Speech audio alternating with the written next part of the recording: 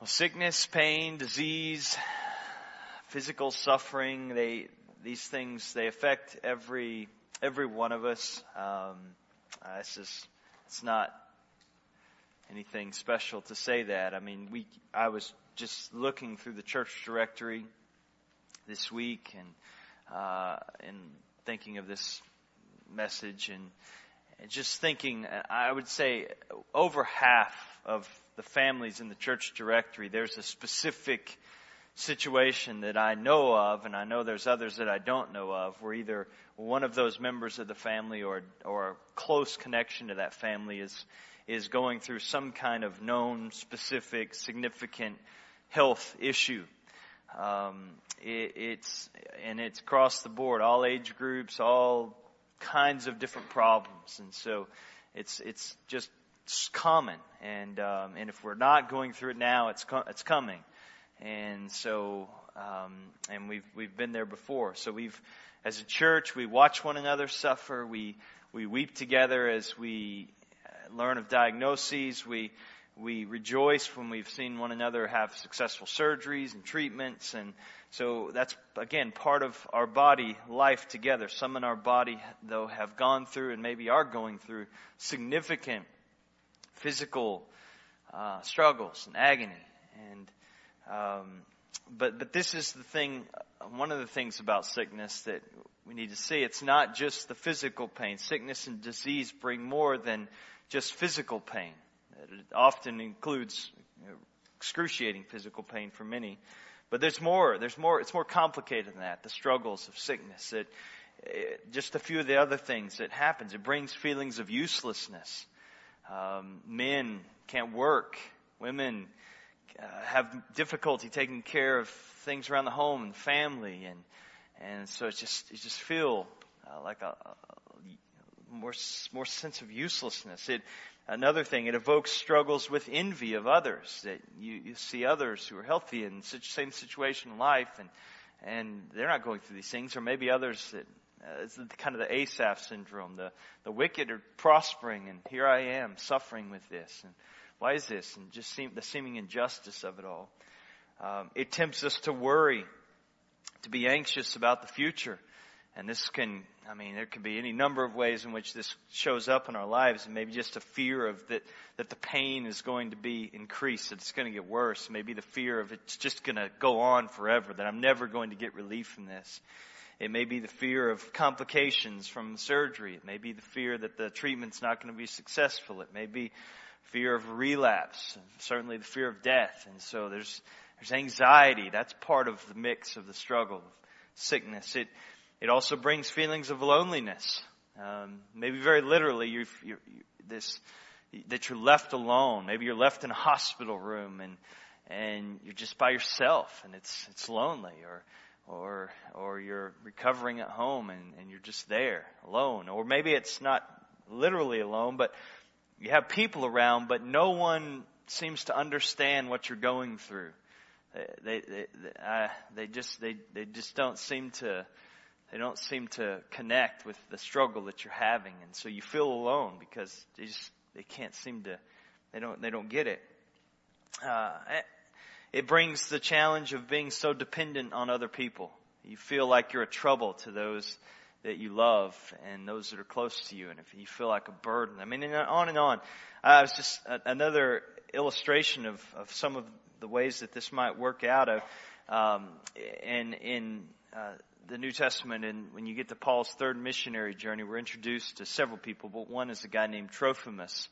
In that third missionary journey of Paul, they leave out from Antioch. That's kind of the sending church. It's a great church, and just neat how they have sent missionaries out as a missionary-minded church. Paul leaves, travels to Asia Minor, ends up in Ephesus for 3 years, goes on from there to Macedonia, then to Greece, and then towards the end of that journey, Trophimus and 7 others join Paul on this journey and join up with the team. We find it in Acts chapter 20 and 21 there. And Trophimus stays with Paul, and he travels with him and ministers alongside him, and all the way to Jerusalem. And so he's journeying with Paul on this toward the end of this journey. And he's a missionary. We see from there that he's been sent out by the church at Ephesus. They sent him to join Paul on this journey. This faithful servant of God, loyal companion of Paul, just a servant. And he may be there in 2 Corinthians chapter 8, verse 18. There's this unnamed man that is mentioned, and there's only a few folks that really could possibly fit this description because of the context and the way things are described in the setting. But he may be and he's one of those that could fit it. But again, I don't know if it's him, but I think it's an apt description. He says, and Paul says in 2 Corinthians 8:18, with Titus, we are sending the brother who is famous among all the churches for his preaching of the gospel. And not only that, but he has been appointed by the churches to travel with us as we carry out this act of grace that is being ministered by us for the glory of the Lord himself and to show our goodwill. Again, we're not certain that's him, but from the little else we know, it fits him. And again, he would be one of those that was sent out for that purpose. So what does he have to do with the sermon, a message on sickness and sovereignty? Well, it's because of another verse that mentions him. It's in 2 Timothy chapter 4 and verse 20. 2 Timothy 4:20. And it's kind of a closing comment at the end of this letter. And this letter is likely written years after Paul's third journey was completed, near the end of Paul's life. And yet, so it seems like Trophimus has been a ministry partner, a friend, and they've done a lot together. He and Paul have done a lot together over the years, and they've been working side by side. And yet we find in 2 Timothy 4:20, it says this, that Erastus remained at Corinth, and I left Trophimus, who was ill, at Miletus. And so this faithful missionary, we could say, and has to come off the field because of this illness, this sickness. He's sidelined because of this sickness. We're not told what's wrong with him. Paul is writing, not Luke, who was the doctor. But the word Paul chooses to describe his condition shows that it is serious, that it just means to be without strength, without bodily vigor, powerless, weak. He's just laid aside in weakness. And so whatever sickness it was significant. And he couldn't go on. He didn't have the strength. If Paul thought he had a cold or this was just something he would be over with in a few days, he would have just waited and wait for him to recover, and then we continue on in our journey. But it was clearly not that. It was serious. It put him out of commission. And so whatever was wrong with him, this healthy, active, traveling preacher couldn't go on with Paul anymore in the work. And it takes him out of the action. And I just say this is just an illustration of I mentioned it a little bit earlier, just those feelings of uselessness. But one of the hard parts about sickness is it makes us inactive. It can. I mean, in this sense, it can put us on the sidelines. It can slow us down at least. The way we saw our life playing out and the things we thought we would be doing, now everything's changed. And I'm not able to do what I anticipated. These years of my life I thought would be very different. But because this entered in, this sickness, things are different. And I can't do what I was able to do before. Maybe there's less energy. Maybe there's less mental clarity. Maybe there's pain that restricts us, or just fatigue, or whatever it is. But I'm just saying all this to show, and again, this is no surprise to anybody who's dealt with physical pain, and some of you have and are. It's more than just physical suffering. It's more complicated than that. But also sickness is more than pain of any kind.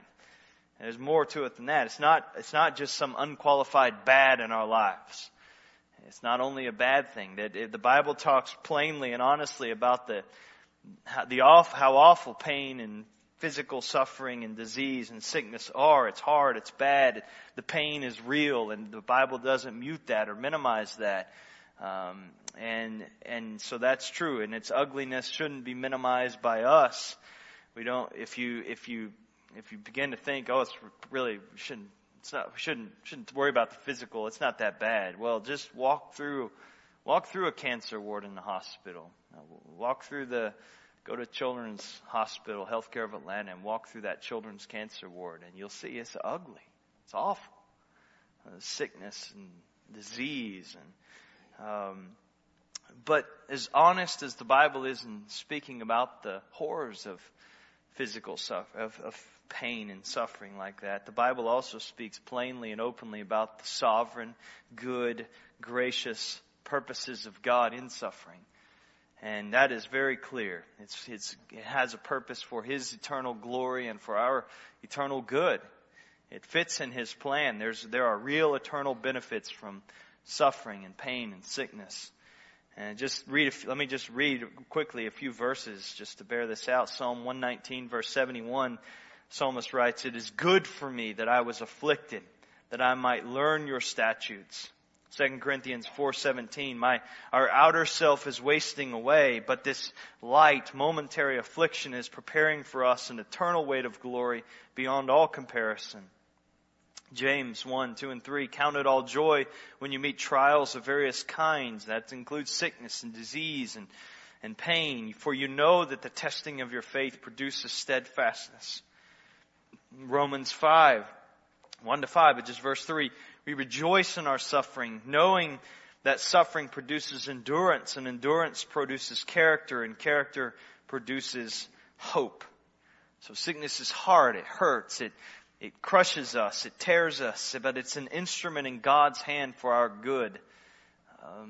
I don't know if I included the quote from J.C. Ryle, but he talks about sickness being a rough schoolmaster. And let me just read it in case it's not in front of you. But he says, "I speak of the benefits of sickness on purpose and advisedly. I know the suffering and pain which sickness entails. I admit the misery and wretchedness which it often brings in its train. But I cannot regard it as an unmixed evil. I see in it a wise permission of God. I see in it a useful provision to check the ravages of sin and the devil among men's souls. If man had never sinned, I should have been at a loss to discern the benefit of sickness. But since sin is in the world, I can see that sickness is a good. It is a blessing quite as much as a curse. It is a rough schoolmaster, I grant, but it is a real friend to man's soul." There's a book he wrote on sickness. Another contemporary writer, Paul Tripp, says of this kind of sickness and suffering, he says, "The suffering that we all experience in this fallen world is very, very bad. Yet in the hands of God, it becomes something that is very, very good." And so we hold these two things in tension and in the right biblical tension. That this means that as we do pray for one another, we don't just pray for the grace of relief or the grace of release, but we also pray for the grace of refinement through suffering and through the pain and sickness. So tonight, I just want us to see sickness and disease and pain in the biblical framework, and that's the hope for this evening. How does sickness, pain, disease fit into the plan and purpose of God? Not just in the abstract theological sense, but how does your story of personal suffering fit into the plan and the whole story of God's redemptive work? And we won't be able to say everything there is to say, obviously, but this is what we'll be doing tonight. So 3 questions to help us kind of learn about God's rough schoolmaster. First question is this, is what went wrong? What went wrong? Did God create a world in which pain and sickness and suffering existed in the beginning? No. And not at all. Well, that would be an awful thought if that was true. Genesis 1:31, 6th and final day of creation, God saw all that He had made, and behold, it was very good. But I've got news for you, and it's not news to you, but we look around and everything is not very good in our world, and everything is not very good in your life, and there is real agony and pain and suffering. What went wrong in them? Why so much suffering? Why so much disease and sickness? How do you account for this? Only the Bible gives a satisfactory answer to that question and to that dilemma. Something went wrong. Something came into this world that messed everything up. And we know what that something is. It's sin. J.C. Ryle again, he says, something has come in which like a handful of gravel thrown into the midst of machinery has marred the perfect order of God's creation. Again, that's something, a handful of gravel. It's sin, that we sin, therefore we get sick and we suffer and we die. Or as Paul says in Romans 5:12, therefore, just as sin came into the world through one man and death through sin, so death spread to all men because all sinned. And it's Genesis 3 that we read of that account of what Paul's talking about there. Death, came in because of sin. Not just the event of death, not just the moment of death, but the whole package of death. Pain, mourning, loss, sickness, disease, suffering, injury, agony, loneliness, separation. It all came in because of sin. Sin's what's behind all of the misery, all of the hurt, all of the agony, all of the pain, all of the loss that we see when we walk through a hospital and that we experience in our lives. It all goes back to Adam's disobedience and ours by proxy. There would be no sickness or disease if there had been no fall. Again, we know these things, but because of the fall, sin's entrance into the world, that we have sickness and disease just saturated humanity. It's everywhere. It's a universal reality. And that's because of the fall then. Sickness is everywhere. It's in every nation, every place of the world, it's in the U.S., it's in Bosnia, it's in Senegal, and it's in every other place. It's in highly developed nations. It's in underdeveloped parts of the world. It's in first world places, third world places, warm climates, cold climates, mountains, deserts. It's everywhere. You can't get away from it. It affects all types of people, young and old, men and women, children, believers and unbelievers, rich and poor. You can't buy your way out of sickness. Steve Jobs, you can't. Kings and presidents, slaves and peasants, higher education can't protect you. Exercise won't keep it away. Oncologists get cancer and die. It's everywhere. It affects all kinds of people. It comes in all types of varieties. It affects all parts of our bodies. The list of potential diseases and ailments is just mind-boggling. We don't even know the causes of so many health issues. It's still mystery to us. This is why they're so all the medical fields are just growing industries right now. It's always going to be. If you want job security, young people, anything medical related is a safe way to go, because there are always going to be needs there for hospitals and pharmacies and hospice and nursing. And what is it that drives that growth? Sickness, disease, death. And we can send a space probe 4.5 billion miles to Pluto and take pictures of it and have them relayed back to Earth. And that's just incredible. But we can't keep a single person from getting sick and dying. We can't guarantee that. There are amazing medical advances all the time, and we should be thankful for those, and we should use those and avail ourselves to that. But with all of those advances are like a little drop in this vast ocean of sickness and suffering and pain and ultimately death. That we can increase lifespans slightly by things like better sanitation and medical breakthroughs and skilled doctors and affordable health care and exercise and diet and all of these things, but death is inescapable. It will get us all. And Psalm 90 verse 10, the years of our life are 70, or if even by reason of strength 80, yet their span is but toil and trouble. They are soon gone and we fly away. We can't stop it. So why can't we stop sickness, death, disease? Because of sin. The world is under a curse. And that's the thing. It's the worst part about our present condition in the world is not sickness. That's a symptom of the root cause. It's the worst part of sin. And that's what the Bible bears witness to. Death is just a symptom of the greater disease, sin. All right, well, that's a downer of a way to start. Let's talk about some good news. And this is the second question. Will it ever end? Will it ever end? And yes, it will. Disease will die. Death has a lifespan. Pain has a shelf life. It's going to end. The world and all its corruptions, including physical pain and sickness and disease and death, it's passing away and it will end. Read one more quote from Ryle. He says, "A few more sicknesses and it will all be over. A few more funerals and our funeral will take place. A few more storms and tossings and we shall be safe in harbor. We travel towards a world where there is no more sickness, where parting and pain and crying and mourning are done forevermore." We see it in Revelation chapter 20, verse 14, that the last enemy, death, will be destroyed. And it will die and be cast into the lake of fire.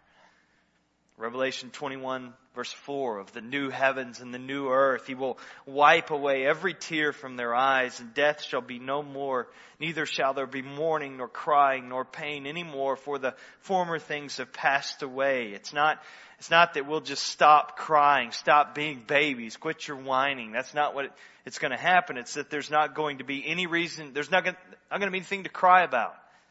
The source of pain and the source of tears and mourning and crying, it will be done away, and so the weeping will stop. And no more pain. Oh, to have no more pain. And some of you, that's a more precious thought than I could ever realize at this place in my life. But the glorified, sin-free resurrection bodies of believers will never be subject to the pain again. That's a great thought. What sweet comforts are thoughts of heaven to those battling sickness and pain and disease. And we will all need these comforts in our life. That's not, again, to minimize the real pain of suffering now. And the Bible is honest about that. It's not to say that it's really not that bad. But it's just a matter of degree.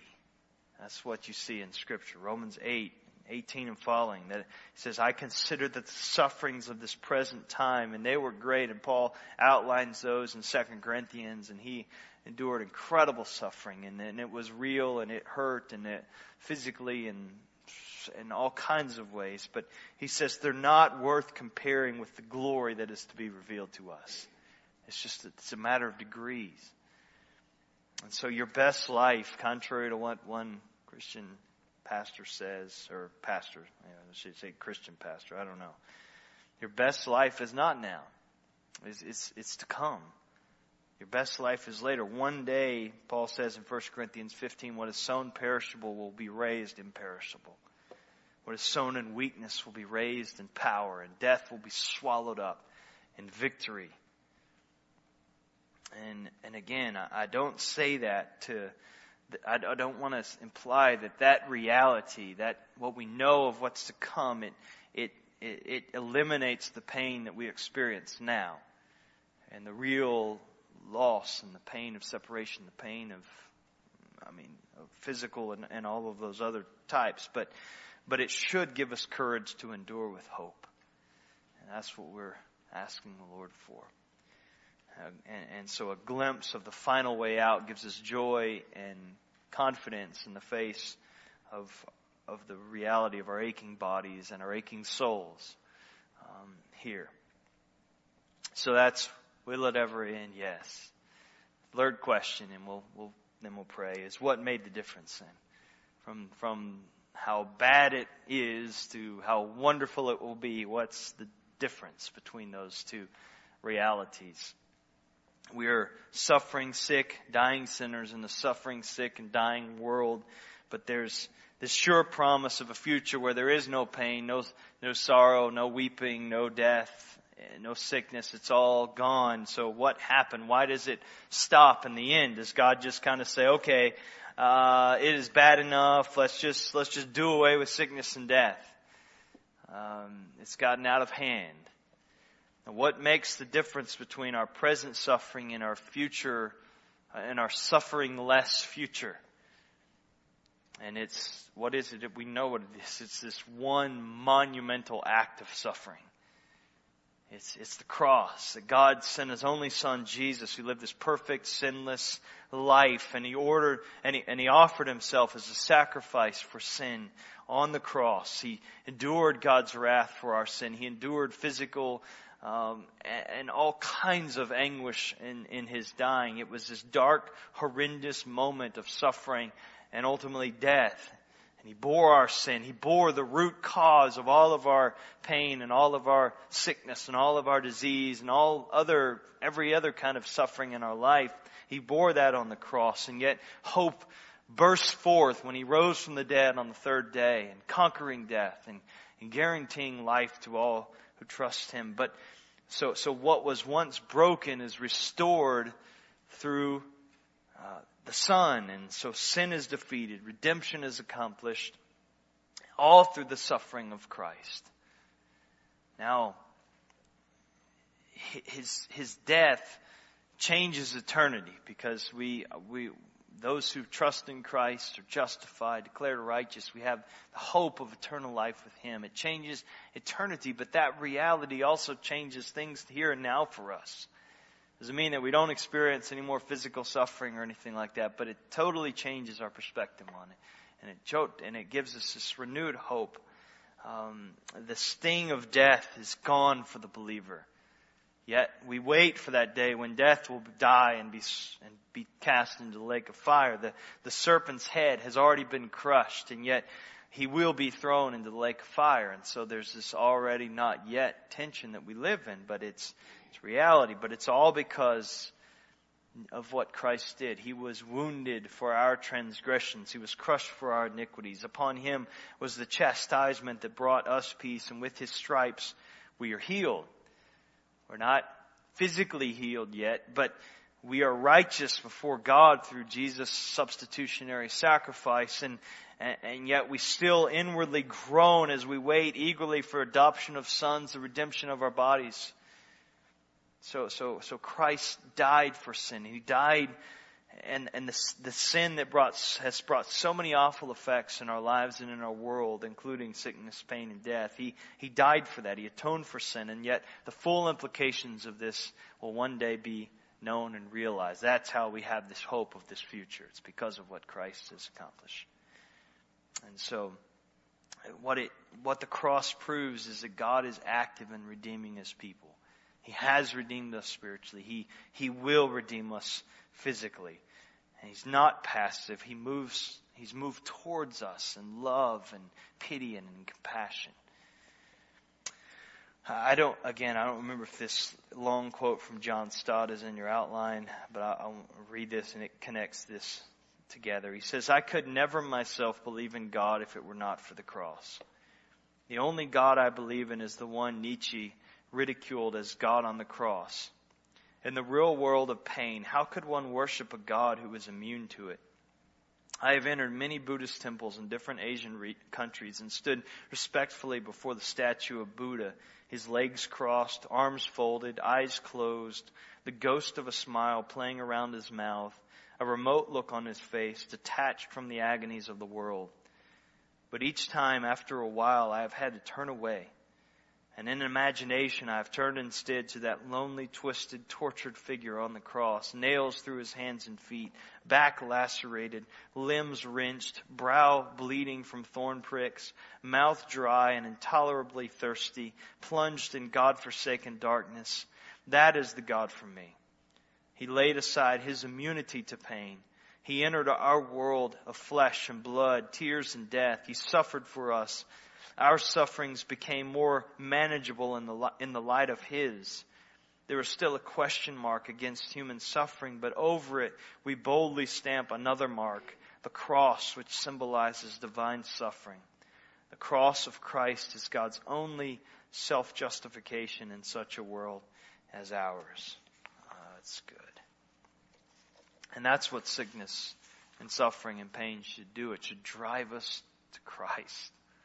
Drive us to the cross, to cling to Him. He is our hope. He is our comfort. He is our joy. He is our sustainer. That we don't hope in odds. We don't hope in ultimately in medicine or in relief. Our hope is in Him. It's in Christ. And so we need to move towards Christ in our suffering. It's because Christ has moved towards us in love and as He suffered to release us from sin's bondage, and also that we might have the hope of release of the agony of all of sin's consequences. And so this is it. We dwell on the cross. We're reminded that it's better to face unthinkable suffering and sickness and disease and pain, and to know forgiveness of sins and eternal life, than it is to have a pain and disease-free life without Christ and face the prospect of eternal agony. This is better. It's better. Jesus is better. We sing that over and over, and this is where it needs to be our plea, no matter what comes.